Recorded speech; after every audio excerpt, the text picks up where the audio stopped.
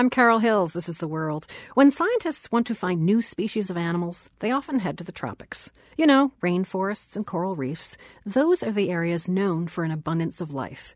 But some scientists in Europe are taking a different approach. They say there's still plenty of species to discover in their own backyard. Reporter Ari Daniel Shapiro of our partner program NOVA has the story. For centuries, scientists have cataloged the creatures of Europe, the tall and the small, the feathered and the furred. After all, this is the home of some of the great naturalists of all time, including Charles Darwin and Carl Linnaeus, the Swedish biologist who popularized the Latin naming system for every species on Earth. And yet, we only know the tip of the iceberg. There are much more species that we don't know than species that we know. Benoit Fontaine is an ecologist at the National Museum of Natural History in Paris. And recently, he and his colleagues made a surprising finding. We are discovering more species in Europe every year than 50 years ago or 100 years ago.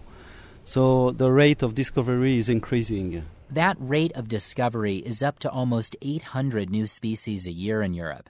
Now, we're not talking about new kinds of rabbits or birds. They tend to be tiny creatures, like insects, spiders, and worms. But the fact remains that each year brings an ever-growing tally of species because Europeans are getting better at finding them. Jean-Michel Lemaire swings open his garage door in the village of Contes in the southeast of France and begins rifling through his climbing gear. Lemaire's a spelunker. He goes caving, and he's got another passion. Beetles. In the last several years, Lemaire's found 7 new beetle species. He used to work as a mathematician, but now he's an amateur naturalist. If you want to find something new, you have to go to a place nobody has been before. So you have to open your eyes. This is one reason so many new species are turning up in Europe. People are simply looking in new places. In Lemaire's case, he's hunted for beetles by exploring caves and even crawling through tunnels dating back to the Middle Ages.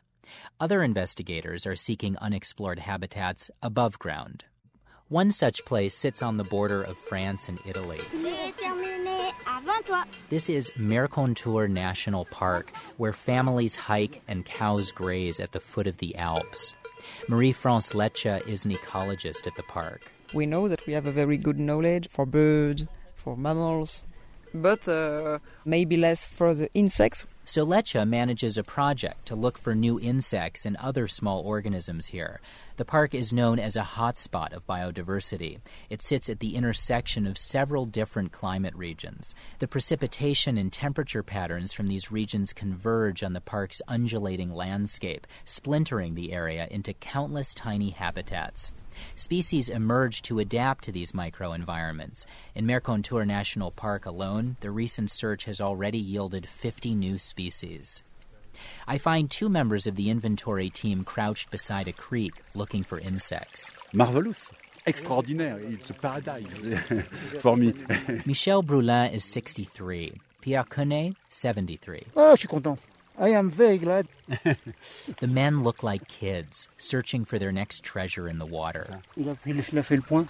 Qui ça? Oui, il a fait le point. Oui. Brulin is one of France's experts on mayflies, and Connet is a specialist in aquatic beetles.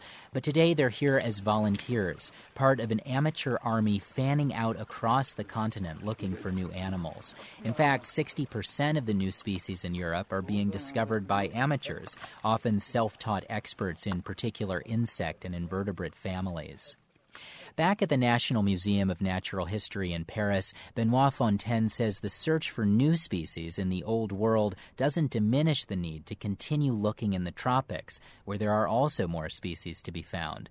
The point is, he says, we should be looking everywhere, because humans are causing extinctions everywhere at an unprecedented rate. We will need several centuries to describe everything in the world, and things are disappearing faster than we can discover them.